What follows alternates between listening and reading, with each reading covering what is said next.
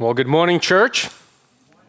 Praise the Lord for another opportunity after a long weekend. I hope you enjoyed your holiday weekend. Some of you had Thursday, Friday, Saturday, Sunday off. So praise the Lord for that. I hope you are well fed. And now you're just hungry for the Lord, for the Word. And as you continue to digest your meals, let's pray that the Lord would bless us as we chew on some of His Word here from Romans. Okay, let's bow down and pray as we begin our study. Our Father in heaven, we thank you that through Christ we have access to your throne. Not in us, but all through Christ. And we thank you for these realities that we can affirm them, we can sing about them, we can be humbled, Lord, as we reflect on these things. And I pray as we open up your word right now that you would teach us, that you would encourage us, that you would convict us. May the Spirit, Lord, who is present here in us and among us, would direct our attention to this word. Help us as we close off this series of one another's to reflect on this very important aspect of greeting one another, of having and showing affection towards one another in the way that only believers could. Father, I pray that this fellowship here, Sunday after Sunday, would be a warm gathering where we would extend the same kind of welcome, same acceptance, same love that we have been extended in Christ through the gospel. Help us, Father, to apply this truth now, we ask in Jesus' name. Amen. Well, as you pick up your Bibles and open to the book of Romans, I want to start us off with a little quiz. Okay, you probably are not ready. I didn't prep you beforehand, but what is the number one most repeated one another command in the New Testament? If you've been paying attention over the last 9 weeks, then you should get that one right. What is the number one most repeated one another command in the New Testament? Anybody? Love, yes. Love one another. It's mentioned at least 9 times, but there are a lot more passages that have kind of a similar effect of the command. But at least 9 times, we are told in the New Testament to love one another. Now, what is the second most repeated command? Right? Yeah, you've read the title of the sermon. Absolutely, right? When we think about what would be the second most repeated, we could go and think about forgiveness, right? Forgive one another, be kind to one another, right? Some of these commands, we would probably not conclude that greet one another, and not just greet one another, but greet one another with a holy kiss. Okay, of all the types of greetings, this one is commanded 5 times in the New Testament. And it's not just command that someone uttered, 5 times in one letter to one specific group who just struggled with accepting one another and greeting one another. No, this greeting or this command is written by 2 apostles in 5 different letters addressed to dozens of congregations in several different countries.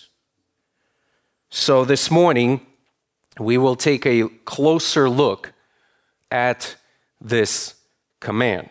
Some of you might be wondering, why did we choose to end our series on this note? Well, for once, as I already mentioned, this is the second most repeated command, and it's very important for us to consider its significance. Second, it's sort of an awkward command, right?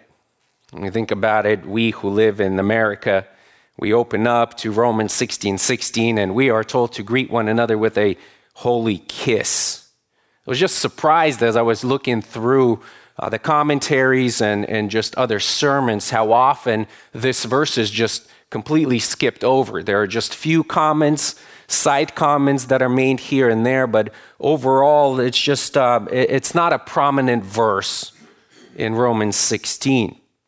I think we need to understand and apply it in our context. But third, this command brings us sort of full circle from where we started 9 weeks ago, right? We started out with a command to love one another. And we will attempt to close on the same note, and we'll get into that in just a little bit. Now, you know, folks in the ancient world had limited ways to greet one another. Think about it. Today, we have more ways to greet one another than we can even know. We have phones. We have cell phones. We have, well, I don't, but somebody here I'm sure has a home phone. Okay? Those still exist? Yes. Ads all the time, telemarketers, right? Those are probably the only ones who call that number now. But phones, home phones, cell phones, we have text messages, right? We have instant messages. We have Skype. Some of you guys are on Viber, Messenger, Telegram, WhatsApp. I mean, all kinds of apps that are available. Social media apps, Facebook, Instagram, Twitter, just everything that is available, that is at our disposal to go and connect with people, right, halfway across the world and be able to tell them hello. You would think that with all of this technology at our fingertips, we would be the most relational people in the history of the world. Yet, our modern technological age has only disconnected us and isolated us more than ever before. When you think about it, two roommates who live in the same house under the same roof would rather connect to one another by chatting online than actually go into the same living room, sit down on the couch, and just catch up with one another. What is wrong with that? Our problem today, friends, is the problem of isolation. Could this text have something to say about this issue of isolation and loneliness, even here in the church? I think it can, and I think it does. Now, as you turn to Romans 16, please go to Romans 16, chapter or verse 1. Romans 16 is hardly the most exciting chapter in the book. This is the chapter that most of us just skip right over into 1 Corinthians 1:1. Romans as a book, this whole letter, has long been a favorite epistle of Christians, but it seems to end on a very anticlimactic note. I mean, Paul here sends a long list of greetings to individuals, most of whom we don't know, most of whom are not mentioned anywhere else in the New Testament. But this list of names just offers us a very fascinating insight into the early church life. One commentator said this: behind this list of unpronounceable names stands a bedrock truth about the nature of the budding Christian movement and why it had the power to change the ancient world. So, we will attempt to read the unpronounceable names. I invite you to open to Romans chapter 16. We will read from verse 1 all the way through 16 and see what the Lord would have us learn and apply as we deal with one another. Paul writes this: I commend to you our sister Phoebe, who is a servant of the church which is at Cenchrea, that you receive her in the Lord in a manner worthy of the saints, and that you help her in whatever matter she may have need of you. For she herself has also been a helper of many and of myself as well. Greet Prisca and Aquila, my fellow workers in Christ Jesus, who for my life risked their own necks, to whom not only do I give thanks, but also all the churches of the Gentiles. Also greet the church that is in their house. Greet Epanetus, my beloved, who is the first convert to Christ from Asia. Greet Mary, who has worked hard for you. Greet Andronicus and Junius, my kinsmen and my fellow prisoners, who are outstanding among the apostles, who also were in Christ before me. Greet Ampliatus, my beloved in the Lord. Greet Urbanus, our fellow worker in Christ, and Stachys, my beloved. Greet Apelles, the approved in Christ. Greet those who are in the household of Aristobulus. Greet Herodion, my kinsman. Greet those of the household of Narcissus, who are in the Lord.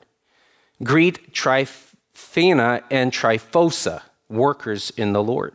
Greet Persis, the beloved, who has worked hard in the Lord. Greet Rufus, a choice man in the Lord, also his mother and mine.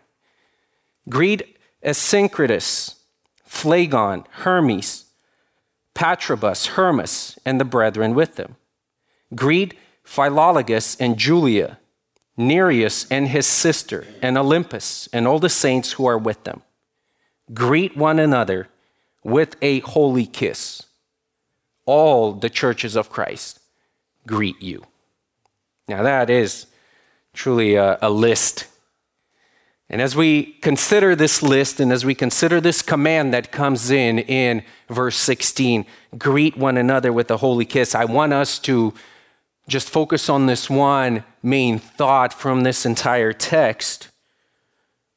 And here's what Paul wants us to know, that since we are bound together by the gospel, our greeting should display genuine affection of love for one another. All of us who are gathered here, I hope, who profess Christ, we are bound together by one confession, by one gospel. And since we are bound by this gospel, then our greeting, our welcoming of one another should display genuine affection. I want us to look at two things from this text. Number one, Paul says that we are to greet one another in the Lord. And number two, he wants us to greet one another with affection. Greet one another in the Lord and greet one another with affection. So as we begin here, number one, he says in verse 16, greet one another with a holy kiss. What exactly is he commanding us here? And is it binding for us today?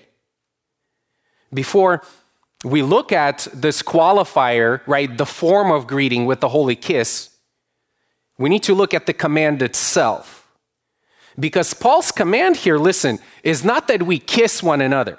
He's not commanding us to kiss one another. He is commanding us to greet one another.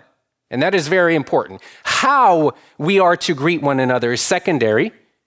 What we need to do is of most importance, right? The what and the who before the how. So what are we supposed to do? And with whom are we supposed to do it? Think about this, verse 16, greet one another.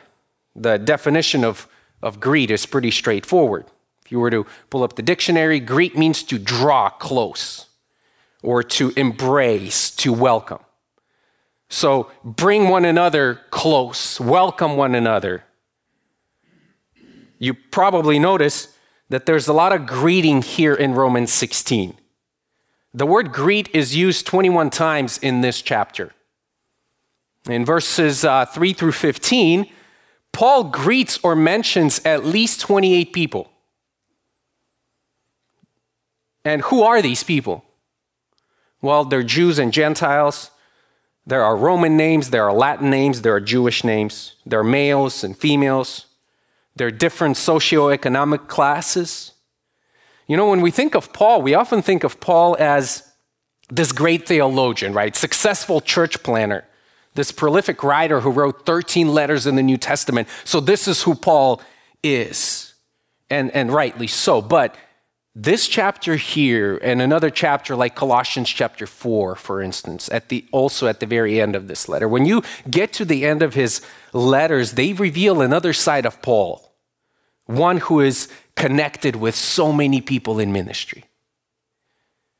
And when I say connected, I don't simply mean that he's just aware of other Christians who are around. No, but he is deeply connected. He's deeply concerned for them. Listen, he personally knows their names. And he's just at the end of the letter, just like, hey, greet this guy and this guy and this guy and this woman.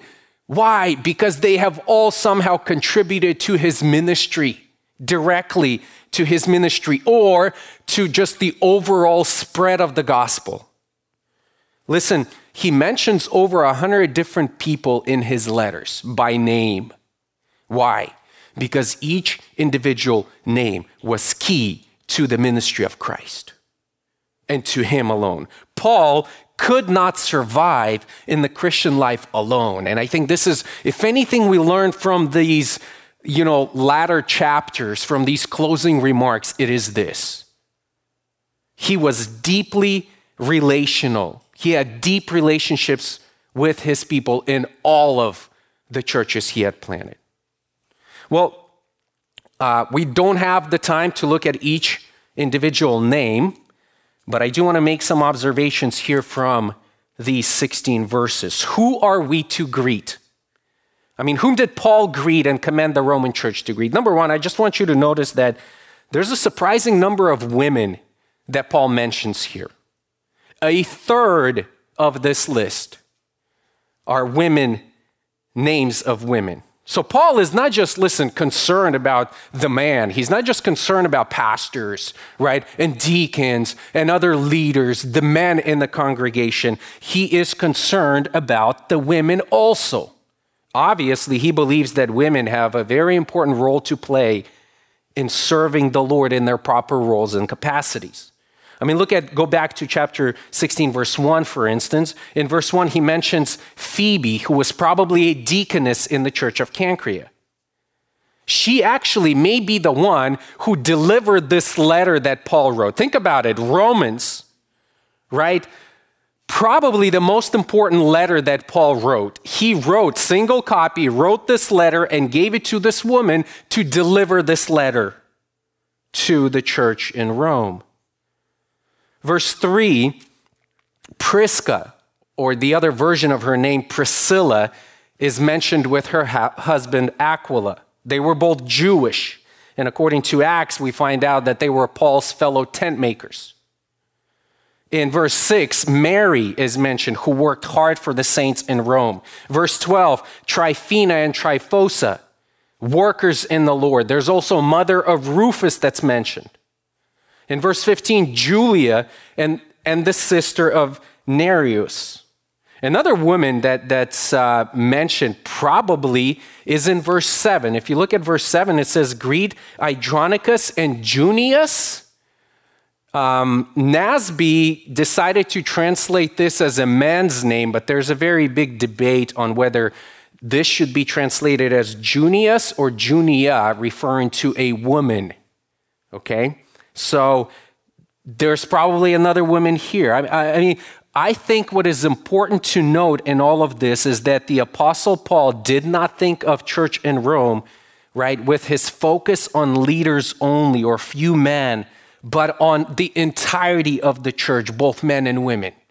There were many women in that congregation who were contributing to the work, many of whom are called workers, servants, to the expansion of the gospel. Second, just judging by the names mentioned here, the church in Rome had people from all walks of life. As already mentioned, there were some Jews, Priscilla and Aquila. Rufus, look at Rufus, who is mentioned here. Verse 13, greet Rufus, a choice man in the Lord. He was also a Jew. One interesting note about this man, Rufus is mentioned in Mark chapter 15, verse 21, where Mark says that his father, Rufus's father, was Simon the Cyrene. Do you guys remember who Simon the Cyrene was? He was the man who was forced to carry the cross of Christ. He was the father of Rufus. Now, Mark's gospel was probably written to the Romans, so the Rufus there in Mark may have been the one that Paul greets here. So we cannot make this point emphatic, but it may be referring to the same person. And if so, Rufus father, right, he was a Jew from Cyrene who had gone to Jerusalem to the Passover, and through his encounter with Christ, whether immediately or sometime after that, believed in Christ, trusted him to be his Savior and Lord, and now his son Rufus was serving in the church in Rome. It's amazing.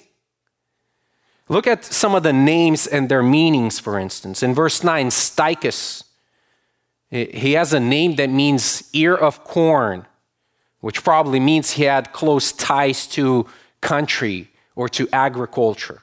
Hermes, in verse 14, is a slave name. Herodion, in verse 11, was likely to have been a member of the household of King Herod. All kinds of people. If you look down to verse 22, 23, and 24, the verses that we did not read here, but Tertius and Quartus are mentioned.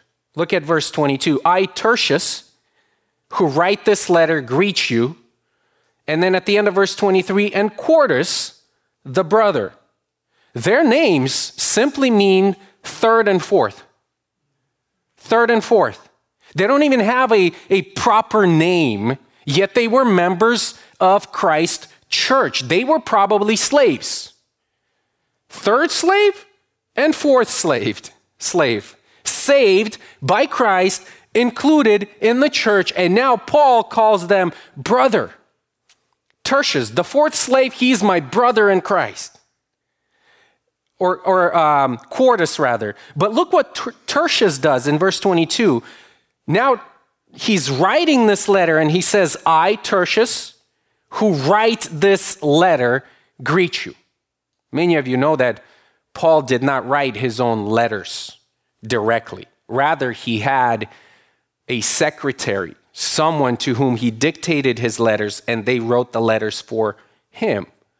And so this slave that was saved, he is the secretary through whom Paul is writing this letter to the Romans. It's amazing.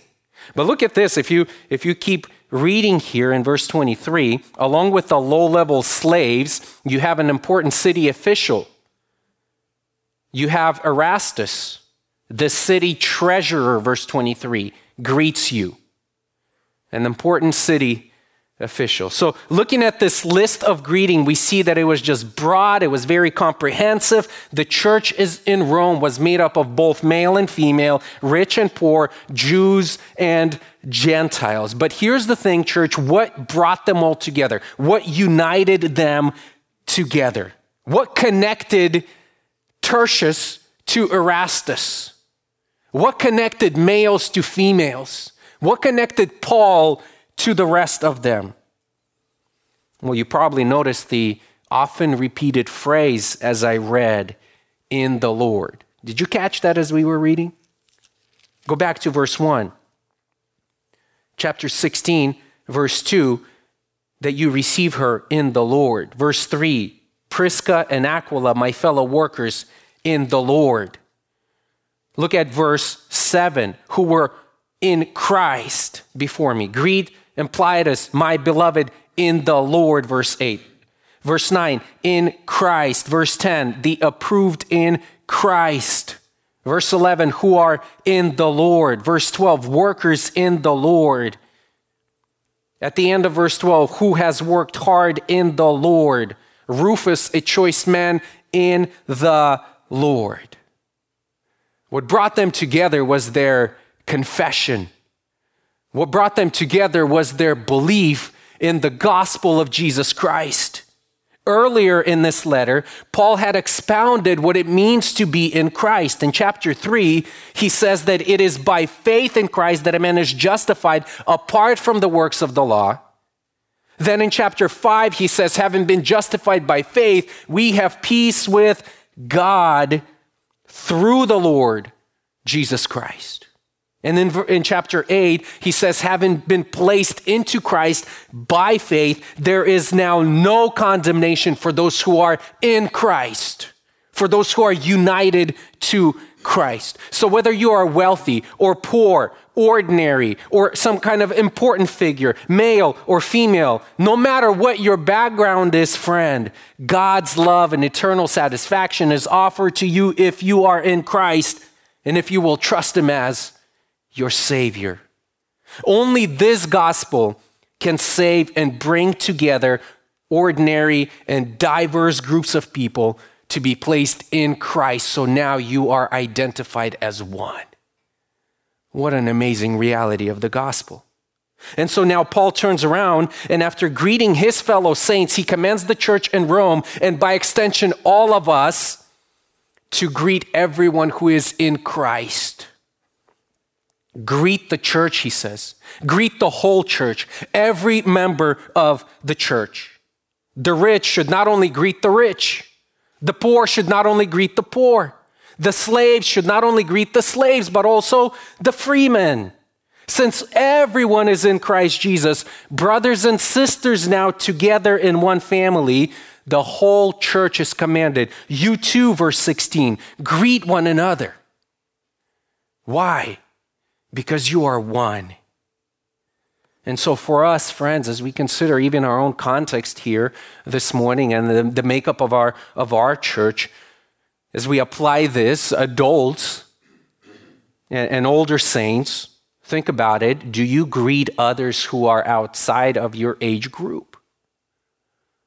You know, sometimes when the church ends, we kind of just navigate and gravitate towards the people that we know, the people that we're more, comfortable with maybe, the people that we do life together with. But do you, older men and women, do you greet teenagers, for instance, as part of those who are in Christ?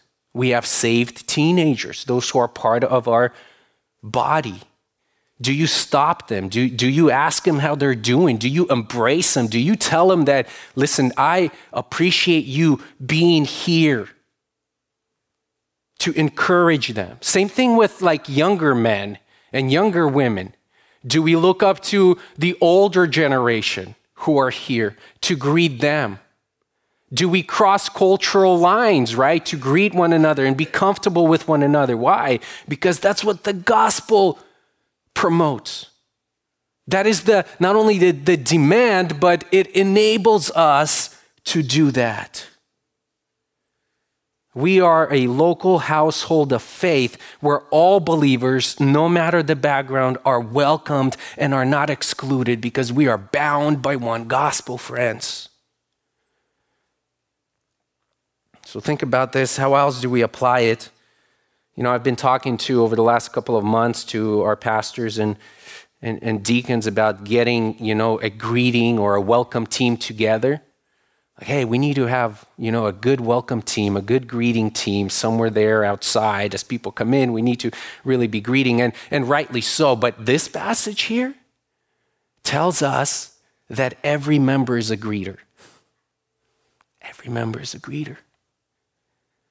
Right? That's not to say that we don't have a greeting team, but this is the emphasis. We have fellowship, right? Every single morning with coffee, where we come together, and this is an opportunity for us to come early each Sunday with an intention to minister and to serve in this exact capacity, to greet and to fellowship with one another. Greet people in a very heartfelt, sincere way.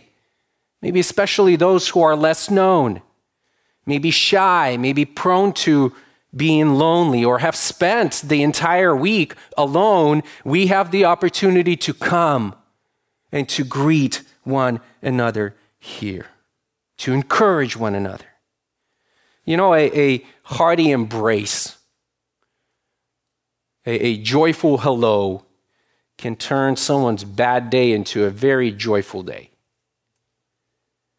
A friendly smile and a cheerful greeting can truly lighten up someone. When you genuinely feel that someone is happy to see you, it makes you feel loved and wanted. Not only should we be happy to be here, but I think the emphasis here that we should be happy you're here as well, and communicate that to one another. We are welcomed by Christ.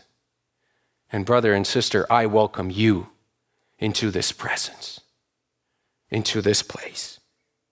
So having looked at what we need to do, and that is to welcome, to embrace, to greet one another, and who we are to greet, and that is those in the Lord, those who are of the household of faith, Paul further qualifies the manner in which we need to greet one another. And he said, greet one another with a holy kiss, which brings us to number 2, greet one another with affection. Greet one another with affection. Greet one another with a holy kiss. To a typical American, this form of greeting sounds rather foreign or even awkward, right? I mean, it's one thing for a husband to kiss his wife, for a wife to kiss her husband. It's one thing for parents to gather around their children and to kiss them, to kiss parents. But beyond that, I mean, we're getting into some very unfamiliar and for some even dangerous territory when we come to this place, greet one another with a holy kiss. But friends, while this concept may be foreign to us in America, it was a common Christian greeting in ancient times, and it remains so to this day in many cultures, greeting one another with a kiss. In the ancient world, it was customary for men to greet men and for women to greet women with a kiss. There's nothing sensual, nothing sexual about this kiss. It was simply a common form of greeting. The church, however, took this common greeting and transformed it into something special. That is why Paul calls it here a holy kiss, a holy kiss. The Constitution of the Holy Apostles, it's a document which was written around 375 AD as a book to instruct Christian worship, specifically when attending communion. And in one of the sections there in this Constitution, it is written that when attending the communion table, a deacon attending the table is commanded to read to the congregation the following words. Quote, let no one have any quarrel against another. Let no one come in hypocrisy. Then let the man give the man and the women the Lord's kiss. But let no one do it with deceit, as Judas betrayed the Lord with a kiss. So it was an opportunity at the Lord's table to extend this welcome. As Jesus received you into his fellowship, you too greet one another and welcome one another with a kiss. It became a customary for the holy kiss to be expressed at this communion table. Cecil of Jerusalem, one of the early church fathers, he describes this kiss as, quote, a sign that our souls are united and that we banish all remembrance of injury. It was a sign of unity among church members. But as you continue to examine church history, this holy kiss, or as Peter calls it, the kiss of love, changed as time went on. And it became more of a formal thing, and at sometimes even became misused, so that soon people started to kiss the doorpost as they were entering into the church. Or they were kissing communion cups, or some were kissing the Bible. Some were kissing the hand or the finger of the minister. So in the Western church, right around 1200s, this kiss all but died out. But to this day, kissing as a form of greeting is practiced in many parts of the world. Some of us came from those worlds. Some of the Slavic churches that are gathering here in Sacramento still practice this, holding on to the tradition and cultures, right, that they brought from them all the way here. Like even if you go to some countries in South America, for instance, you might be greeted with a kiss. I don't promise, but you might be greeted with a single kiss. Or if you go to like countries like Italy or Greece, they may give you two. That's just customary form of greeting.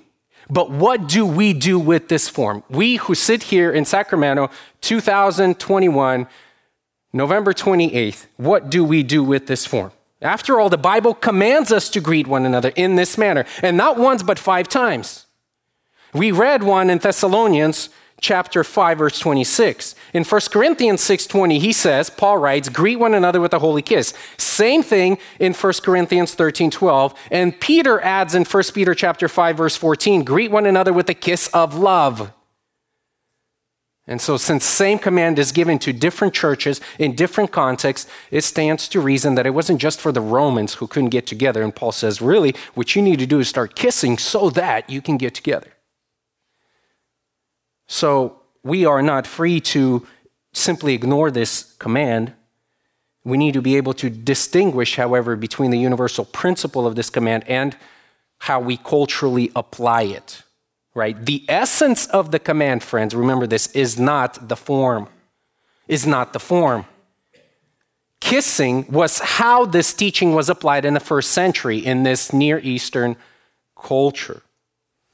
But I want us to see and take out some principle from this so that we now can also be able to apply it. So first of all, here, consider the meaning of the word kiss. Kiss. It's translated from the Greek word philema. Philema, which is derived from a familiar term, phileo. And many of you know what phileo is, right? Phileo is to love in a friendship-like manner. It's an affection that you show to a friend. It's different from agape, phileo. Now, the word friend itself has exactly the same root. It's philos, and is derived from the word phileo. So this kiss is always used in reference to touching something, touching the mouth or the cheek or the hand or even the feet of another person. Many of you will recall when someone came over to the house where Jesus was, remember this woman, and she was kissing the feet of Christ.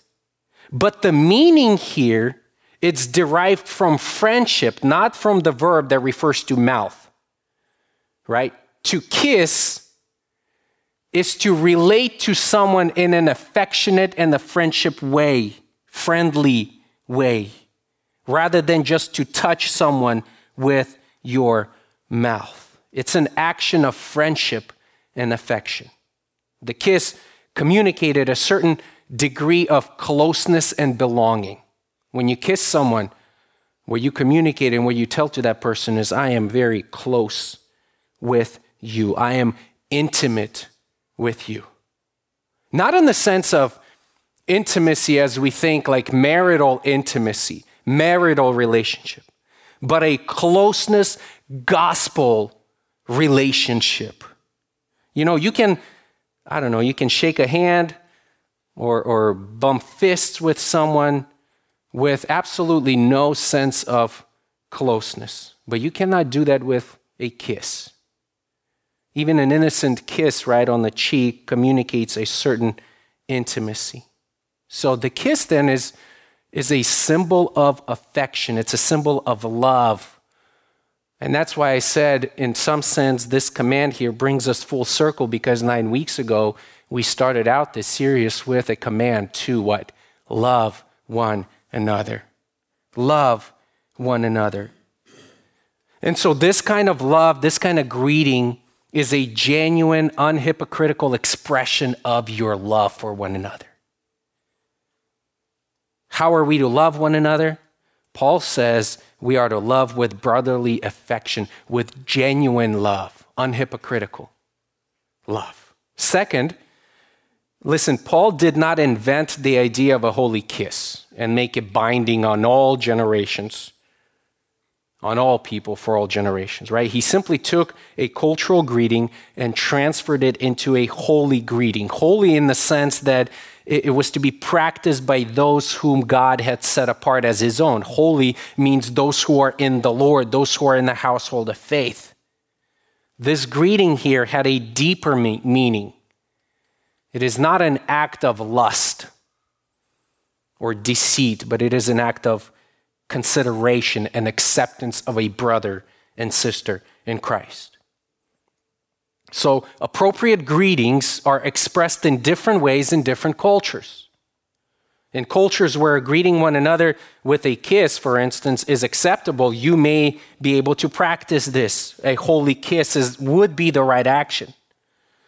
But in other societies like ours, right, where a handshake or a hug is the customary way of expressing greeting, the goal should be a holy handshake, a holy hug. The bigger question before us is, do we greet one another at all? And if we do we do it in a way that is holy? To greet one another with a holy kiss, maybe a hug or a handshake, means that when we greet, we do so not hypocritically or manipulative. Remember, Judas that was already cited, who betrayed Jesus. How did he betray him? How did Judas betray Jesus? He betrayed him with a kiss. That is why when you read Luke 22:48, Jesus asks him, Judas, are you betraying the Son of Man with a kiss? You see, what he was ultimately saying is your kiss right now doesn't fit the occasion. Outwardly, you claim to love me by kissing me.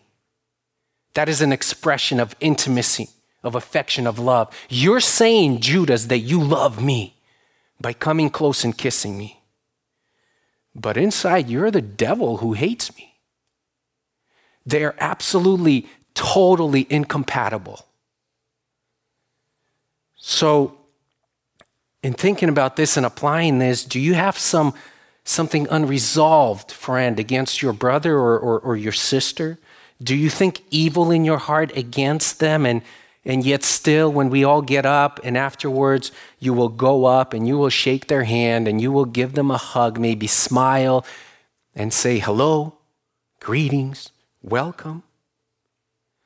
If we do that, we are more like Judah than we are like Jesus. I think it's important for us to test. It's sobering to think about this. Now, third, a kiss in the Bible almost always refer to a familial greeting. In other words, it was a way to express greeting to someone within the family, like a brother or a sister or a parent or cousin. So this greeting communicates something about family, right? We already said that Paul is commanding them to greet one another in the Lord, and this is really the point of this command. We should greet one another in the way that is appropriate to greet family because we are one family in Christ. We are brothers and sisters in Christ. This here command to greet one another with a holy kiss actually points to the New Testament reality of the family of God. But let's be honest, we don't always feel like greeting one another with a holy kiss, right? Or a holy handshake or a holy hug. What will motivate us to obey this command when it doesn't come naturally to us? I think the answer is always the gospel. The answer is always Christ. You were born, friend, into a family of God because of God's doing. Look, he birthed you. He gave you life. In John chapter 1, verse 12 and 13, John writes, "But as many as received him, to them he gave the right to become children of God, even to those who believe in his name, who were born not of blood, nor of the will of the flesh, nor of the will of men, but of God." And remember the famous passage in Ephesians chapter 2 that begins with, "You were dead." And then in verse 4, he says, "But God, being rich in mercy, because of his great love with which he loved us, even when we were dead in our transgressions, made us alive together with Christ." He birthed us into this family. So the church member that is sitting next to you or on the other side of the room, he is your brother. She is your sister. He was saved by the death and resurrection of Christ, just as you were saved. She was born of God in the same way that you were born. You can, friend, and you must learn to love him or her. The way we welcome and greet one another is a testimony to what we believe about how God welcomes and receives us. This tender and affectionate greeting says, I welcome you and I receive you just as God does, and just as the Lord welcomed and received me. Finally, look at the end of this verse 16, where Paul says, all the churches of Christ greet you. Paul extends one final greeting to the Roman church or the Roman Christians from all the churches in Christ. It's interesting, again, to reflect on what that means for us, for Grace Hill Church. These are all the churches here that Paul mentions that Paul had the blessing to plant and to raise up for the glory of God. And with this final greeting, he reminds the Roman believers here that they were not, single, isolated community of Christians. They were not the church. They were not the only church of Christians. Christ's body, the church, is so much bigger than any one church, one local body. Christ's kingdom is bigger. And listen, when we reflect on this truth, it should bring us encouragement because we are not alone. Because we are not alone. There are other Christians, there are other churches, but it also should humble us because we are not alone. It's not about us. It's not necessarily about this church, the Grace Hill Church. It's about Christ's church. It's about his glory. We are just one small, tiny part of the whole. There are other churches, other Christians that matter to Christ and should likewise matter to us, and we need to be greeting one another, not those who are in the Lord here at Grace Hill alone, but also those who are outside of this local body, and welcome them as well. Why? Because of the blood of Christ that unites all of us. So as we pull all these strings together, friends, the holy kiss indicates a very genuine, personal, intimate, and affectionate greeting. An affectionate greeting. It is a very personal form of touch, which I think communicates something to our very isolated and independent and 2021 very lonely age. Think about this. You cannot obey this command the way it was intended in its fullness via the internet. Can you? No. You can't do this on Zoom. You can't do this through YouTube or Skype. In order to obey this, you need close proximity. We need to be together. We need to be here. We need to be somewhere else in another place to do this properly. You need other Christians next to you, not through a television screen, but here, rubbing shoulders. And this is really the point of every single one another, that as we rub shoulders, we have issues. But it is God's grace that enables us to overflow with love towards one another and work through these things. It's much easier to be alone and not deal with issues, but you got more dangerous issues to deal with when you're alone. This command requires us to be in community. We cannot love people remotely. And what does that remind us? I think Christ demonstrated this, friends. Christ, think about this. He could not love people remotely, could he? He could have been up there in heaven, say, I love you, come to me, do what you need to do. No, what did he do? He took on the body in order to be among sinners, to deal with our issues, to live among us, to die for us. to touch sinners and bear them. And friends, when we come together with the church, we come to worship God, but we also come to be with one another, to greet and to welcome one another as Christ welcomed us. So, what's the command? Greet one another. And what a Sunday to welcome new members into our fellowship and genuinely and affectionately greet one another. Well, we have now completed this short series of one another's. And if you remember, we've titled this series Grace Saturated Community. Grace Saturated Community. Why? Why did we do it? Well, as I mentioned before, as a way of review, every one of these commands, every one that we looked at, every one another, right? It is rooted in some form and fact of the gospel. Think about this. When we love, pray for, forgive, bear, esteem, accept, encourage, serve, and greet one another, we demonstrate in action that we have been transformed from within by the Spirit to look and act more like Christ than our previous selves. That is what we demonstrate. He's not asking us to do this on our own power. He's asking us to rely on the Spirit who is in us and extend this grace to others.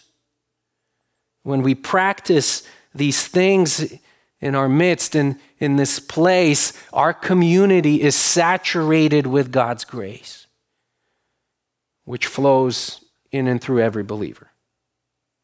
And as we move on to the next study, I want us to remember, church, friends, that we're all sinners, yet saints.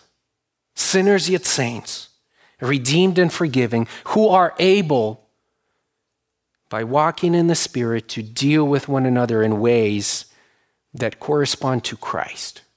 And that's why we need to be, and we can be, grace-saturated community of believers. So let's pray, let's sing, and let's greet one another for the glory of God. Father, we thank you for our Lord Jesus Christ, that through him we have acceptance and welcome into your presence. Oh, give us grace, I pray. And let this grace flow in and through us to other people, so that as Christ said in John 13, when they see your relationship, when they see your love displayed, it will affect the unbelievers. It will cause them to wonder. It will cause them to come and to want to experience the same kind of love. This love is supernatural. Help us, Lord, I pray, to reflect as we shake our hands, as we give hugs, and as we kiss in some context. Oh Lord, may that be a sign of affection and love and appreciation for the unity that we have through the gospel. We praise you, Lord, in Jesus' name. Amen.